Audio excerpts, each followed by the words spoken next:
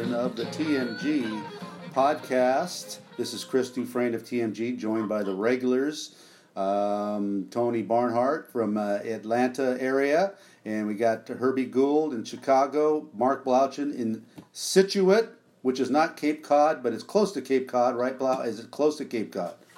20 miles, yep. 20 miles? That's in LA, that's that's next town over. Okay, we have an exciting week.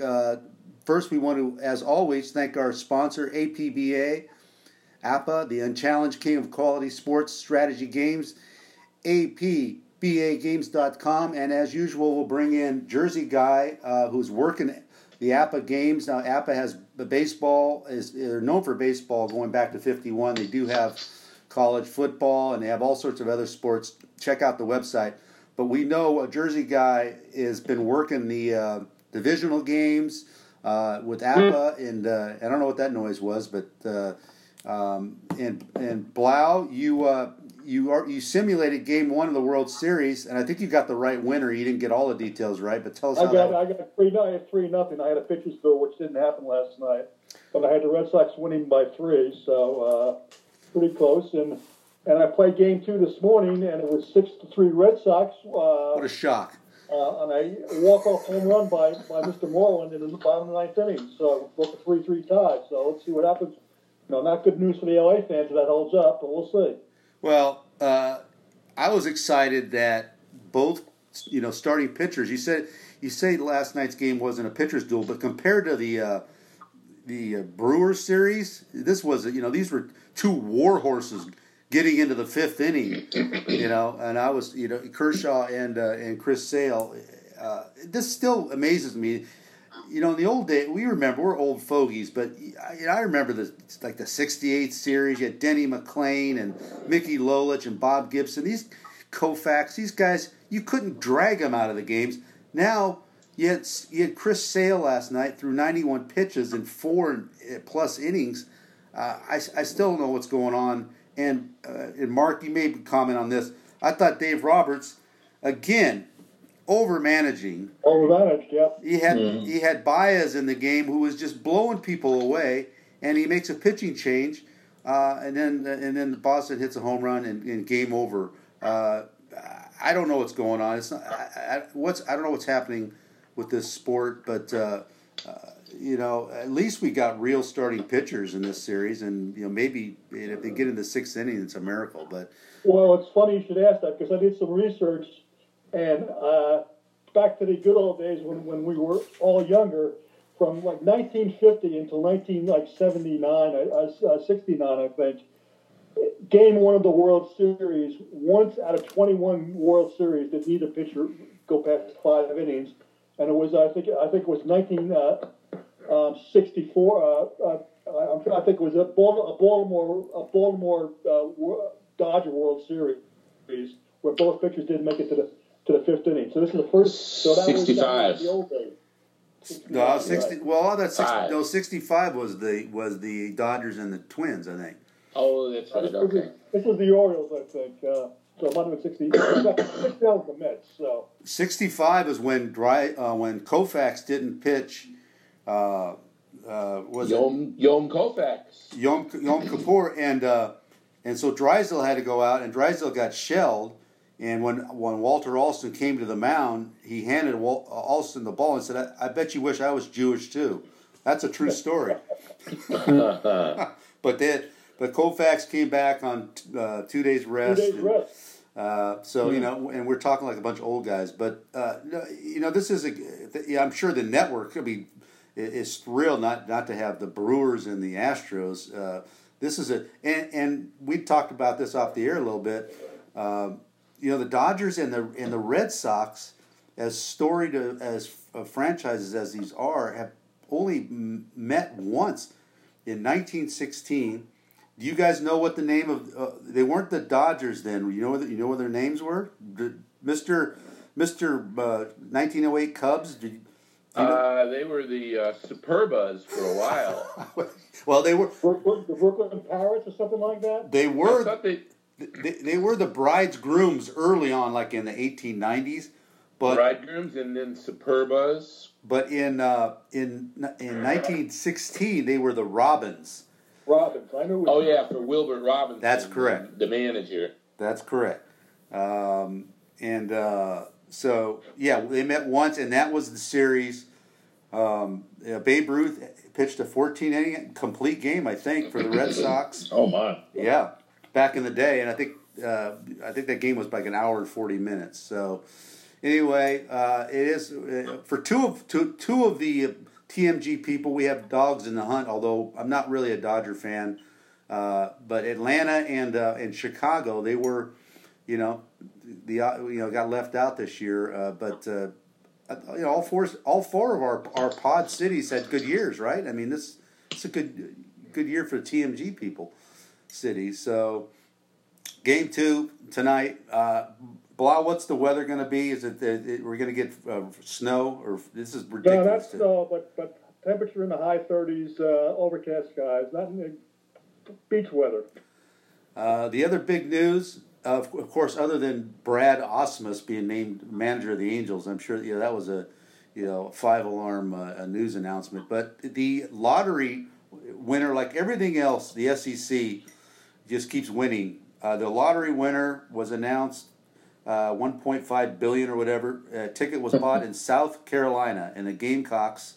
So once again, the South, the South wins again. So congratulations to the $1 billion of taxes that person will have to pay. Apparently, let's get into the meat and potatoes of what we do. College football. Big weekend last weekend. We had a sort of a game changer. Herbie, we're going to bring you in. Ohio State, for the second year in a row, goes on the road, lays a giant egg, and questions coming out of that game, and you brought some of them up, about the future of Urban Meyer. First of all, having, for the second straight year, having his team go on the road and lay down, and you brought up the point of you're wondering what the long-term prognosis is of Urban in Columbus. So fire away. Yeah, I am, because there's so many little details here. There may be nothing to it, but when you start adding up, the struggles on the field. I mean, 2 years in a row to just get drilled like that. I think people have pointed out. I mean, Nick Saban has never had anything even close to that. We've got a lot of noise going on today. Who is that? Tony? Even I can hear it. I'm going to blame Tony. No, I'm going to blame Blau or Tony. Yeah. Excuse me, guys. That's my fault. Oh, all right. At any rate, tearing up your lottery ticket. There's just a lot of little signs. Now, it could be nothing. I mean, if Ohio State runs the table, then we're going to forget about all that. We will. But if they continue to, they got a game that looks mighty tough now. When they play Michigan, I mean, that looks like that's a real heavyweight, knockdown battle. And, those people in Ohio State do not like to lose to Michigan. So that'll be a key element in this. And then I just wonder, there were those rumors a while back about the assistant coach being tell me the name again, Ryan Day? Ryan Day. That's Blau, Jersey guy's boy. There were reports that he had been, quietly made the coach in waiting, which made no sense. The suspension thing, they skated through that. There's just a lot of things that make me wonder if there will be, some substance and to making a change. And it's just conjecture at this point, but none of these guys are, any better than their record. And right now, Urban Meyer has really got a lot of people questioning his coaching. Tony, we saw this, and the other part of the Urban Meyer story, health concerns. We saw. We'll bring you in on this because you watched what happened at Florida. Right. When he had all sorts of health issues that ultimately was his out card. Real, I'm sure he does have health concerns, but do you see kind of a similar pattern going on? Well, I see a pattern of, he said his team got exposed. Yeah, his team did get exposed. They got exposed as a team that's not very well coached. That's just a fact. I mean, it has been. People don't write about it as much, but Ohio State looks like a soft team that's really distracted. And I'm wondering if both sides want to change at the end of the year. And Urban's got to figure out what he's going to do next. The situation at Florida, he after winning the first national championship in 2008, this is his second national championship in 2008. He just basically threw up a wall around the program and was difficult to deal with. I will never forget the SEC championship game in 2009 when they played Alabama. They were both 1-2. I saw him on the Friday before the game, and he was so thin, he looked sick. Yeah. And I was working for CBS at the time, and Tim Brando and I were talking to him, and we both walked away and said, man, he looks bad. And so I think he does the pressures of the job, it doesn't seem to handle very well. And I'm with Herb. There's a lot of smoke, but I am not the first person to say that Urban Meyer will not be the coach of Ohio State next year. And I don't think he will be. I also wonder how he's getting along with his AD with Gene Smith, because when that was going on in August there, I mean, there was a lot of pointing of fingers and it could be said that Urban threw his AD under the bus on a few instances, and then Gene Smith got suspended for got a 2-game suspension as well. So I wonder how they get along. Yeah, I think that's to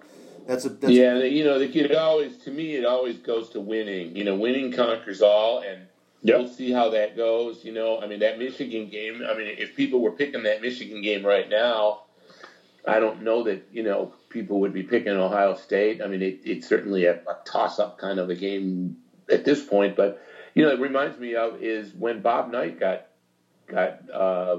fired at Indiana, he was a legend there, and he stopped winning, and then all of a sudden, the sideshow stuff was a lot less tolerable. Yeah. And I just wonder, if we're looking at a situation like that, plus what Tony said, Urban Meyer, there is a legitimate health question with this guy.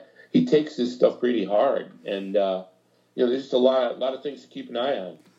Yeah, for a guy that's 51-4, I mean, you would think that would be relatively stress-free in the world we live in, but that's not anymore. That's the amazing part. Some amazing. The amazing stat, and when Urban said he was exposed, what he meant was Ohio State is so one-dimensional this year. They have a great quarterback. They have no running game and no running quarterback. But this guy, I looked it up. He had more attempts, more completions, and more passing yards against Purdue last weekend than Cornelius Green had in the entire 1973 season for Ohio State under Woody Hayes. Yeah, those are all school records, in the passing department. I mean, the other part of it is that they cannot, they really can't run the ball, and they give up a ridiculous number of big plays. I don't know the exact number, but I mean, they're just giving up a lot of plays of 30 yards or more, and that's just not acceptable when you have the kind of talent that Ohio State has, and supposedly the coaching staff, although there's a lot of questions about assistants, I mean, at the very least, I would think that those assistants should not be putting down payments on houses.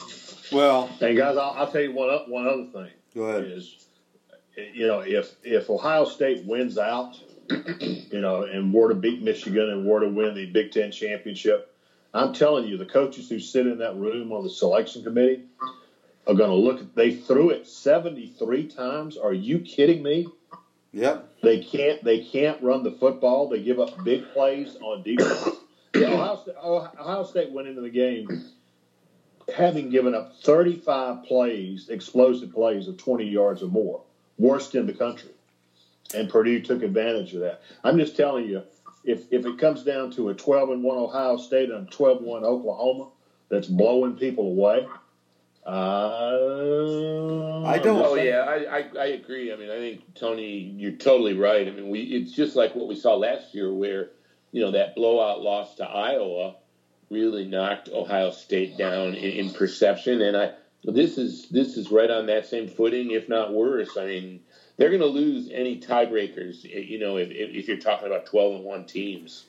Yeah, they need. I think they need a second loss for out of the Big 12 for sure, and Notre Dame to lose. Right? I mean, then I think they control their. Then I think they get in it with one loss, but they're in familiar shaky ground if it gets into if people. Well, yeah. Go ahead, Tony.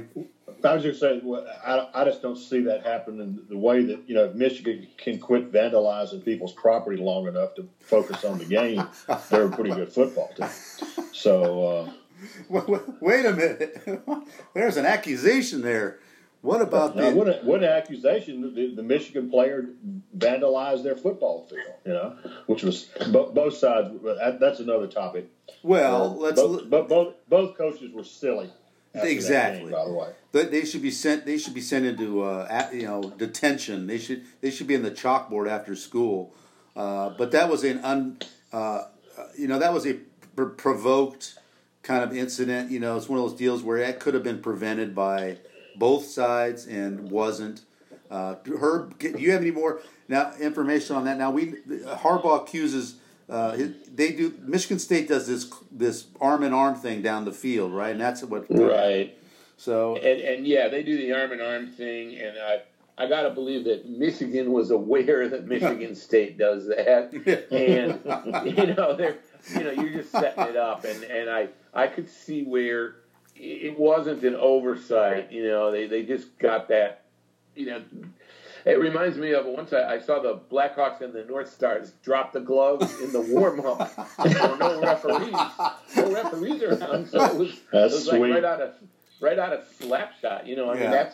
That's kind of what we saw there. I think the one big takeaway is that Michigan State has always kind of had a lot of venom for Michigan, but I think Michigan is starting to return the favor now. I think. Losing 2 of the previous 10 games was starting to get under their skin. I mean, there are equal amounts of hate on both sides now, and I think we saw that boil over on Saturday. Yeah. Again, this is kind of very immature behavior.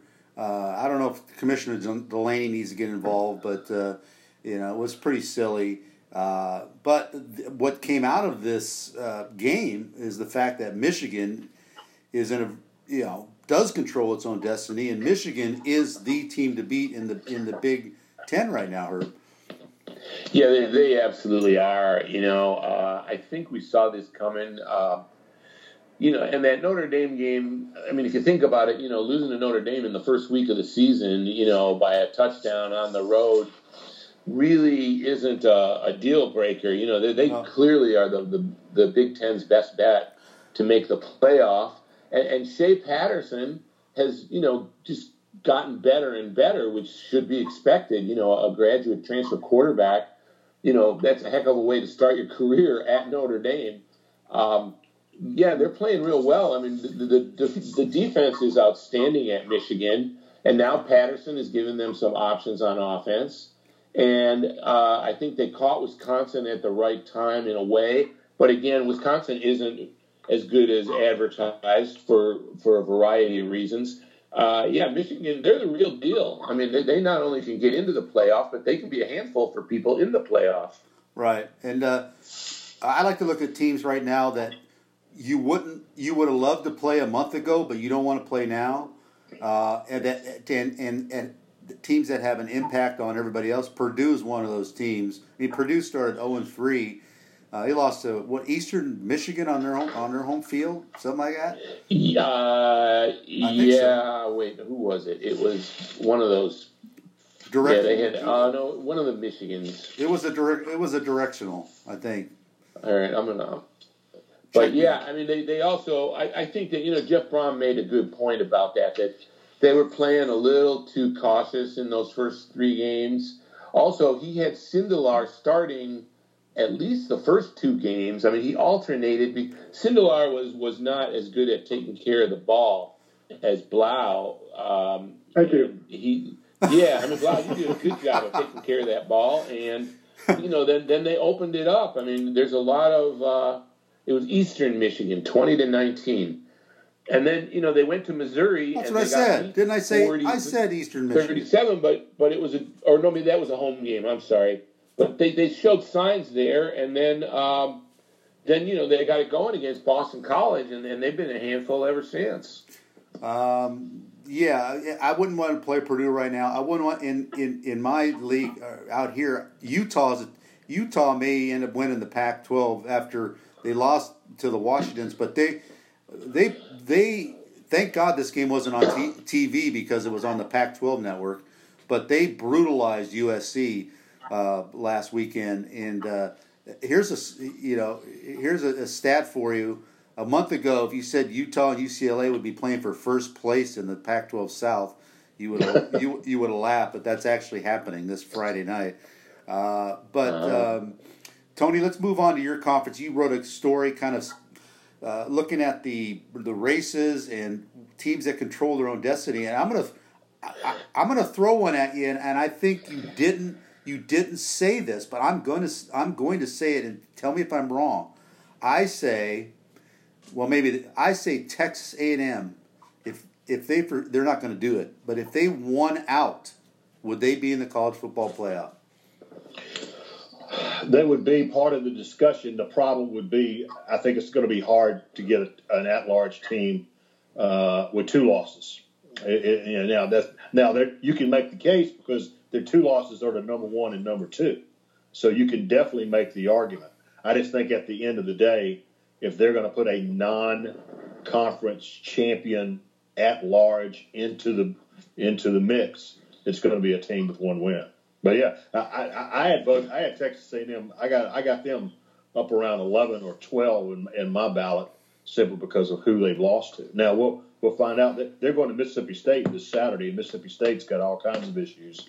It'll be interesting to see how they finish out. The East is the race in the SEC. And obviously, a big game this week will put a second loss on one of those teams, Florida or Georgia, and then you got Kentucky also looming. Tell us about how this shapes up. Well, Georgia, Florida. Or Florida, Georgia. I have to be very sensitive to that. Because the Florida people will absolutely jump on it. What is it? Which one is it? This is an elimination game, okay? This is Georgia's number 7, Florida's number 9. The loser, somebody said it funny. I was talking to somebody yesterday, said the winner moves on and the loser plays basketball. So that's where this game is. I think it's going to be a really good game. Georgia's favored by about a touchdown. Not going to surprise me if the Gators win because I think the Gators are playing with more confidence right now than Georgia is. Georgia did not come out of the LSU game in a great frame of mind. Now they've had a week off. We'll see if they can right the ship. But I'm probably going to pick Georgia by about a field goal when all is said and done. But would not surprise me if the Gators won this one. Yeah, and Kentucky's still sitting there, but the schedule plays in their favor, but maybe the competition doesn't. I don't know. Well, at Missouri, what Kentucky's got going for them is they beat Florida. Yeah. On September 8th, so they've got the tiebreaker over Florida. They're in a very dangerous game at Missouri on Saturday because Kentucky has not been Kentucky beat Vanderbilt 14-7 and threw 9 passes and only completed 3 for 18 yards and won the game 14-7. Wow! All right, so with Drew Lock, who's averaging 38 points a game, they're going to have to figure something out, or they're going to lose this game. But if they win it and they beat Georgia next week, then they would pretty much clinch. Yeah. Well, they would clinch. They'd have the tiebreaker over Georgia and Florida. They would clinch the SEC East. Yeah. Pretty exciting. Jersey guy, Blau, Blau will bring you in, not the Purdue quarterback. He has better run after contact than you do. Right. But I want to bring you in on this issue with Central Florida, since you've been Central Florida cheerleader for about 10 or 15 years. Trying to get them into a better conference, into a better position. But their AD this week, Danny White, sent a message to ESPN Game Day, basically saying how unfair the system is. And he had a hilarious quote, I thought, or wording, where he says college football has become a subjective popularity contest, which which makes me wonder where he was. He must have been born after 1997, because I remember subjective popularity contests way better than this. Yeah, I was going to say, you think it's subjective now. Yeah. What about go back to 1966? Or 1997, the last year pre-BCS, when Tom Osborne subjectively in a popularity contest, I think, was awarded a national title. Blau.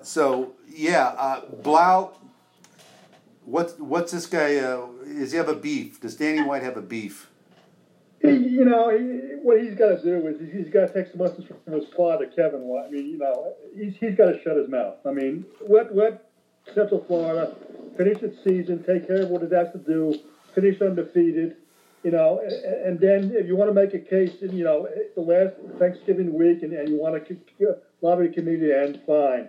But take care of business, beat the teams you have to beat them. They have to do what Clemson's done the last 2 weeks. I was talking about that yesterday. The last 2 weeks, someone's got the message to Clemson, even though they publicly said they don't pay attention to that. The last 2 weeks, they've won their games by a score of, I think, 107 to 10, I think, the last 2 weeks, weekends over North Carolina State and Wake Forest. So they are well aware that they have to not only win, but impress people. And Central Florida's got to do the same thing, even more so. They have to go out and basically run the table and win games 45-7 every week, and then hope other teams lose, and then see what happens.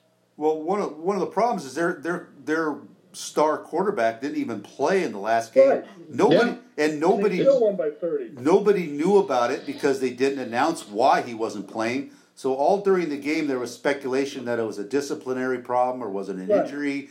And so, if you want people to understand your program, maybe you need to know, maybe be a little more transparent about what's going on. But of course, that's not going to happen. Central Florida has a scheduling problem, and it didn't. It doesn't help that Cincinnati, one of the teams that they needed to stay ranked, lost to Temple last weekend. And you'll appreciate this, Duke, because Kirk Herbstreit has not been a Central Florida fan, and he's heard from people in Central Florida too, including our buddy Mike Bianchi, who really went after him the other day in the paper.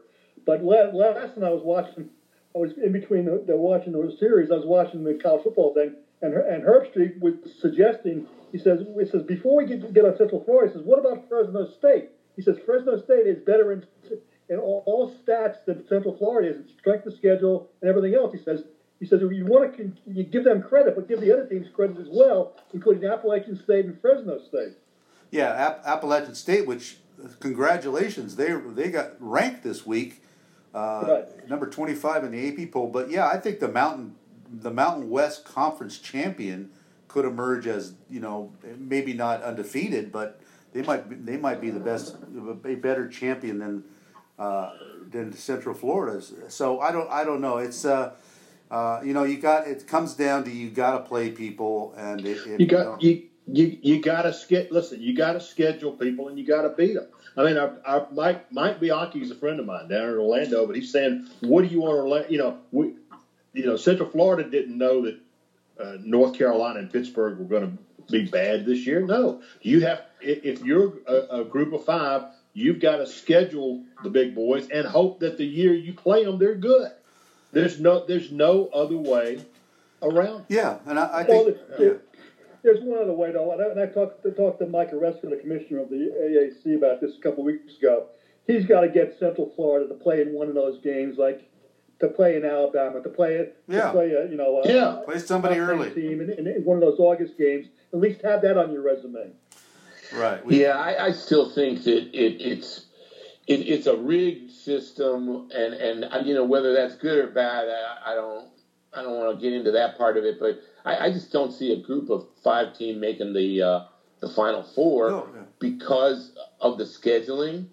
in terms of the top teams, and also because week in and week out they're not having the challenges that you'll see in the Power 5 conferences. And I still think if you're Central Florida and you want to play for a national championship, you need to find a new league. That's just the reality of it.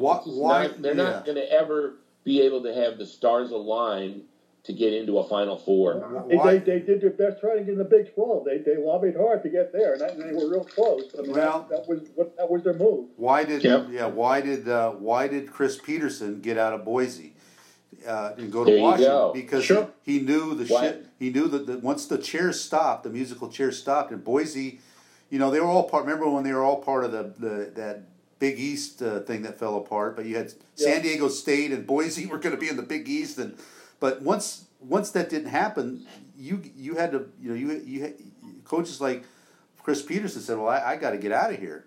Well, sure, and look at remember there was a time I remember as an AP voter getting all kinds of hate mail from Utah because I wasn't putting that team up there. And look what they did. They moved up in conference. Exactly. Every situation's different, but that's got to be if you want to play for a national championship, you got to be in one of the Power 5 leagues. Well, and guess what? Utah moved to the Pac-12 in 2011. Is the only team in the South Division that hasn't won the division. So we talked about the week in and the week out. Even in the Pac-12, which has seen better years, it's still tough. Utah's not going undefeated in the Pac-12, but at least they made the move to get out, and I think that's the reality of it. And I think, Herb, I don't think it's mutually exclusive. I think it is a rigged system, but the system is the system, and you have to measure it against what they actually have accomplished. And the other thing about the system, guys, it's all it's not necessarily about the fact that you're in a Power 5 conference. It's that when you're in one of those conferences, you're going to play a tougher schedule than UCF. Okay, that's just a fact. The 12 teams even though Alabama's playing a weak schedule this year, the 12 teams that Alabama's playing, because 8 of them are from the SEC, and you've seen the quality in the league, it's just a stronger schedule. You've got, and you're not going to just give one of these slots to UCF just because they won a bunch of games in a row. Well, and, who other than Auburn, who have they beat? And that's so they get to count that Auburn win for this year. We've talked about this before. But you're right, and that's why Notre Dame gets the benefit of the doubt because their schedule is great. Now, are the teams on that schedule not as good this year? Yes. I mean, Florida State's down, USC's down, Michigan's obviously not down, but their schedules is great. The schedule they put together every year is unassailable, and so they're going to get the benefit. And the group of 5 people will complain. And they have a case that they can't get people to play them in one, home and homes, and it's always 2-for-1s and this and that. So, that's kind of where the system is works against it. Really, if you're a Power 5 AD, why would Florida? These are 2 different animals, Group of 5 and Power 5, and they can argue all they want, but like Tony said, strength of schedule, and I would also argue that money is a bigger depending on which side that you're on. And keep in mind, when Bobby Bowden was trying to build a program at Florida State and get people to notice him, what did he do? He went on the road and played anybody, anywhere. And that's how he built the program. Okay? Yeah. And that's what the Group of 5 schools have to do. Yeah. Anytime, anywhere, and find a way to beat them. Yeah, and, we said that this has happened. Boise was able to do it over a 10-year period where they built up credibility over time. They beat good teams. They beat Oklahoma. They beat Virginia Tech, and they started win. And then they got credibility. And then their schedule didn't work against them as much. And in 2010, they got as close as you can get, I think. So we'll see how it goes. But let's move on to we touched a little bit about Notre Dame, which is playing Navy, and Notre Dame is just kind of sitting there in really good position, Herb. Navy has shocked them before, but I don't see it happening this year. But talk about Notre Dame's position. Yeah, you mentioned it. USC is down a little. Florida State certainly down. And those are teams that when you schedule them, you expect you're going to be seeing a lot more than we've seen from those teams this year. Navy also is down. And Navy is a tricky game, and everybody's really saying, well, this is not Navy's year.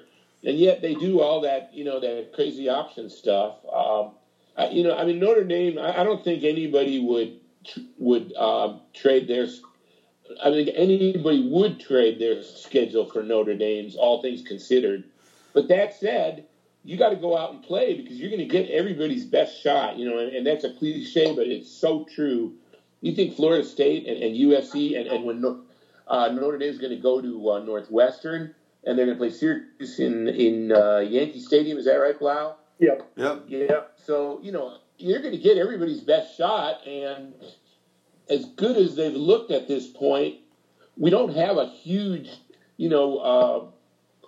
resume on Ian Book. I mean, he's looked great for 3 or 4 games, and the running back has looked good at times and not. I mean, you're going to get Notre Dame sure looks like they're in a great place, and I wouldn't say anything beyond that except that college football, all kinds of things can happen. If they come out and catch a couple of bad breaks, and then, we all see it, you get into a second half where the pressure's on, and, things can happen. But that said, Notre Dame's in a great place. Yeah, they are. It's like I said, the schedule is a schedule. If they end up winning a schedule that includes wins over Michigan, Florida State, at Virginia Tech, USC, it's going to be hard to to keep them out. So and they're doing some things well. I mean, we should also give them credit that defense is really playing very solidly. They've done a good job of rebuilding that offensive line. And Ian Book is just he's really on. I think the great thing that I like about Ian Book is he is really on the same page with Brian Kelly and the offensive staff. I mean, they're not going to get some of the athleticism from him that they might have gotten from Wimbush, but this guy is going to keep them out of mistakes to a great degree, and he's going to he's going to be a little bit of as much as a young guy can be a coach on the field, he's going to be that kind of quarterback. And that's what you need, just get some of those skill guys the ball and then see what happens.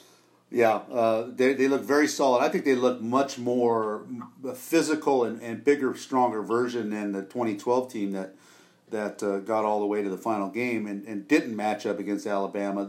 Notre Dame looks like a bigger, stronger version of what they were before. So yeah, their defensive line is very, very solid, and that's not something that you can always say at Notre Dame. They've got the kind of defensive line that the big power teams have. Yeah, we'll start to wrap up a little bit here. Blau, I want to bring you in on because I think there's a little bit of irony here. Clemson is at Florida State this week, which should be a great game, but probably won't be. But Clemson right now is sort of what Florida State was in the ACC for all those dominant years. The league, particularly this year, is not. When Bobby Bowden, dominated that league for so many years. That's kind of what Clemson is now, right? Well, it's amazing because Willie Taggart continues to amaze me by making Florida State seem like a second-tier team that's trying to get up there. His quote this week was, "If you want to beat a man, you got to beat the man," which means you got to beat Clemson. Well, you're right. Clemson is the man right now in the ACC, and probably for all but a handful of teams nationally. And they've proven it week after week, and they're going to go down to Florida State. They're a 17-point favorite at Florida State, which at one time would have been unheard of. But after watching Florida State play, and watching Clemson play, I don't think that's an unreasonable. It's like Alabama being a double-digit favorite over everybody. They're at that peak right now. Yeah, and it works to their advantage because they're a great team in a weaker conference, and that's going to make it easier for them to get where they want to go, and that's just the way it is. Looking ahead to other games this weekend, the big boys are resting in anticipation of next week. You mentioned the cocktail party And what else? What else are we missing from the SEC? You mentioned A&M's at Mississippi State, and that's pretty light fare, right? In Kentucky at Missouri. Yeah, Kentucky and Missouri is the other game that we're going to keep an eye on, because if Kentucky loses, that sort of shakes up the SEC East. Tennessee's at South Carolina, two teams that desperately need some help down the stretch to get to a bowl game. But yeah, everything. Oh, by the way, if Georgia and Kentucky both win Saturday, then CBS is going to put that game at 3:30 as the lead into the doubleheader Alabama LSU game. Wow. They took a 6-day window and going to wait on to see who win if Kentucky and Georgia both win. Well, you better watch out if the Pac-12 network puts a game up against that. You know, they're going to really carve into their. Oh my! Yeah, you might want to. Hey, Doof. Yeah. If Washington State wins out, do they get any kind of sniff at all? Well, their problem, and I think their problem is their non-conference schedule. Same as Oregon's problem was. Washington State really hasn't played anybody. But that being said, they will be able to avenge one of their. I'm trying to think of one of their losses. But yeah, they have an outside shot. I think they need a second loss. They need Notre Dame to lose, maybe to USC, and then Big 12 champion to lose, and some other. But I don't think they're going to win out. They're playing at Stanford this week. They might not get past the weekend, but. A typical, interesting, fun Mike Leach team. I'll tell you what, that quarterback is really good. The transfer from that's an amazing story. The Gardner Minshew. Yeah. I was in the studio for the SEC Network when the word came. Minshew was coming to Alabama as Nick Saban's insurance policy in case Jalen Hurts transferred. Yeah. He was coming. He already said he was coming. And then Jalen Hurts decided to stay, and Gardner Minshew goes to Washington State. I'm going, man, this is crazy. I'll tell you what, he's really good, and he outplayed. A lot of people think Justin Herbert for Oregon would be the number one pick in the draft if he came out, but that Minshew outplayed him at least for a half, and they shut Oregon out, which is not an easy thing to do. But typical of Leach teams, in kind of like the way it was at Texas Tech. They start off really hot, and then they'll lose 2 or 3 down the stretch, and then they'll go to the Alamo Bowl or the Holiday Bowl or something like that. That's probably what's going to happen. But what are we missing? Before we get out of here, I want to just touch a little bit about this year's runaway. I think it's a runaway Heisman race with the Alabama quarterback. But with this addendum here is Tua could win this thing going away without a Heisman moment. I mean, he hasn't thrown an interception this year, but he also hasn't played into the fourth quarter. How unique is this, Tony? What's going on with this quarterback? Well, Nick Saban has. Well, first of all, I haven't seen many quarterbacks with this combination of athleticism and arm talent. I mean, and it's not. And the thing about it is, to throw 25 touchdown passes and no interceptions through 7 or 8 games, I mean, just the luck of the draw. Some guy, a perfect pass bounces off a guy's hands and into the arms of somebody else. A guy, you get under pressure and you make a bad throw. What are the odds are just physically against what he's done, but he is. The thing about he's so athletic, he can escape the pressure, and when he escapes the pressure, he throws darts. And so I've never seen anybody. Somebody compared him to Drew Brees in terms of his arm talent, and that's probably a good analogy. But Drew Brees certainly didn't have this kind of speed and escapability. So Has he played in the fourth quarter yet, Tony? No. He has not played in a fourth quarter yet. They have scored on. Hint to LSU. If you win the toss, take the ball. Yeah, okay? So Alabama doesn't. They've scored on 8 consecutive opening possessions. And a touchdown. Okay, right. So I'm just, it's just ridiculous how good. And this, guys, this is and I don't have any problem. I don't have to qualify this at all. This is the best group of receivers in terms of talent and depth that Alabama has ever had in the history of the school. Yeah. And it's probably not even close. When you watch, Jerry Jeudy and some of these other guys, they hit because Tua throws the ball so well. They are going full bore when they catch the ball. They don't have to slow down. And guys like Jerry Jeudy looks like they've been shot out of a cannon when they catch the ball. Right. My question is that Tua has not. There's been no Heisman moment. I mean, and if you look at the guy, I think Kyler Murray for Oklahoma, who was right. He was if you took Tua out of it, Murray has 25 touchdowns and only 3 interceptions, and is little jitterbug jukebox player. But if Alabama loses to LSU, then I think that's probably the only chance where Kyler Murray has a chance to overtake him. But it's right now there's really not much of a discussion. So although we just had one. Well, Chris, guys, let's just put it this way: if Tua lights up the LSU defense on national TV prime time Saturday night, November 3rd, I think he locks the sucker up. Yeah, like Derrick Henry did a few years ago when he outshined Fournette in that matchup, right? Right. On probably the same time slot, right? If it's at the prime time Saturday night special. All right. Anything else? Yeah. Or are we out here? Who's comment? Follow up? Herb? Just one thing. I'm worried about Miami on Friday night against Boston College. I can't believe I'm saying that, but I don't trust Miami. I don't trust Boston College. So who do you trust? It's a dangerous game.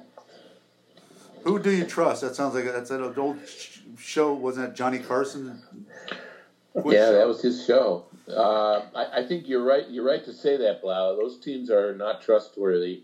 The other part. The Big Ten. The bad news is the Big Ten is down to one college football, playoff legit contender. The good news is that there's going to be a lot of real competitive games, and we got Purdue at Michigan State, Iowa at Penn State, and Wisconsin at Northwestern this week. And if you like Big Ten football, there's a lot to watch, but you don't have that exceptional team at the top. Yeah. All right. Are we done? Anybody else? We're done. I think we're done. We'll wait out again. All right. Next week we get the rankings for the first time. That'll be interesting. Oh yeah. Is that next Is that next Tuesday? Next Tuesday night. Oh, very exciting. All right. The question is, where is LSU going to be with the people with the schedule they've played? Well, and the good thing, and they will have not played this weekend, so they'll get a. Yep. They're kind of fuming off. They're drafting off their past performance, which is pretty good. I got them number 2 right now in my ranking. I think the schedule they played, what they've done is equal or better to any what anyone's done out there, other than losing.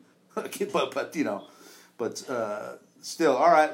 We'll be back next week to look at and analyze the college football rankings. Until then, adios.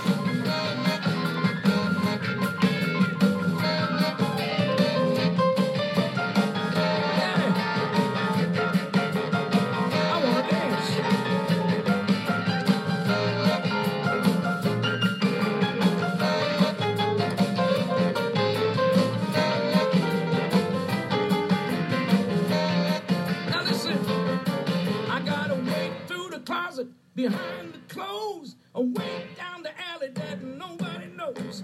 A master key that I can fit any lock. I even got a hole behind.